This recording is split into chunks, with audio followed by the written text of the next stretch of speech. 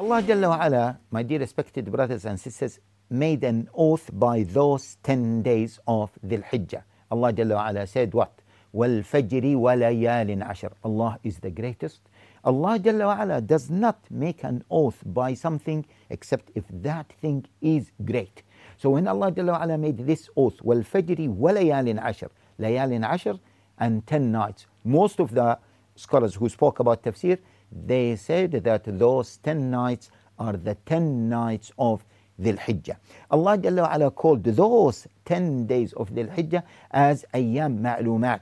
In Surah Al-Hajj, Allah Jalla wa Ala says, وَيَذْكُرُ اسْمَ اللَّهِ فِي أَيَّامٍ مَعْلُومَاتٍ. They remember Allah Jalla wa Ala, and they make the dhikr of Allah Jalla wa Ala in ayyam ma'lumat, ayyam appointed days, which are the days of Dhul Hijjah. That's why Sa'id ibn Jubayr, he was a student of Ibn Abbas, and he narrated the previous hadith of Ibn Abbas where the Prophet ﷺ said there are no days in which the good deeds are more beloved to Allah Jalla wa Ala than those days. He used to work so hard getting closer to Allah Jalla wa Ala in those days until no one can catch up with him. One of the other companions, he said, don't switch off your lights in those 10 nights of Dhul Hijjah.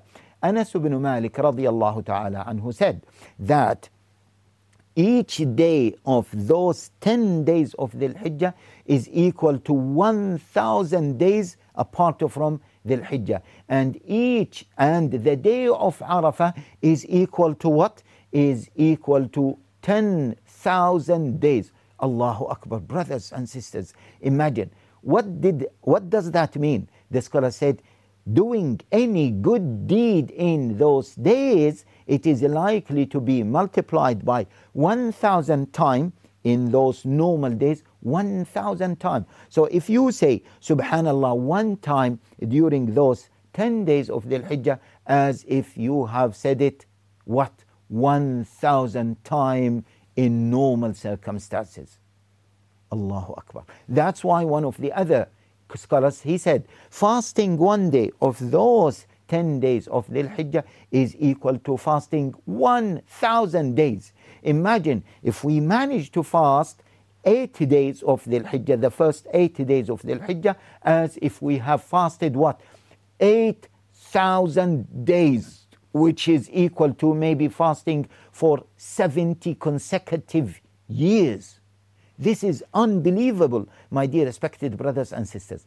And they said that the day of Arafah is equal to 10,000 days. Fasting the day of Arafah is equal to fasting 10,000 days. This is unbelievable.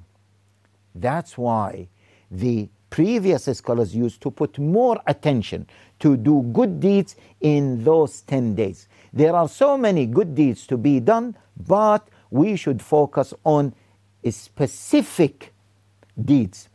Allah Jalla wa Ala, as we said, selected certain times and increases the reward on those times. And Allah Jalla wa Ala wants us to do specific good deeds in specific times.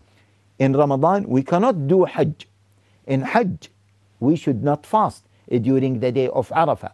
And in those days, yes, we can do other things, but let us focus more on those deeds that we have mentioned. May Allah Jalla wa Ala make us among those who focus on such good deeds.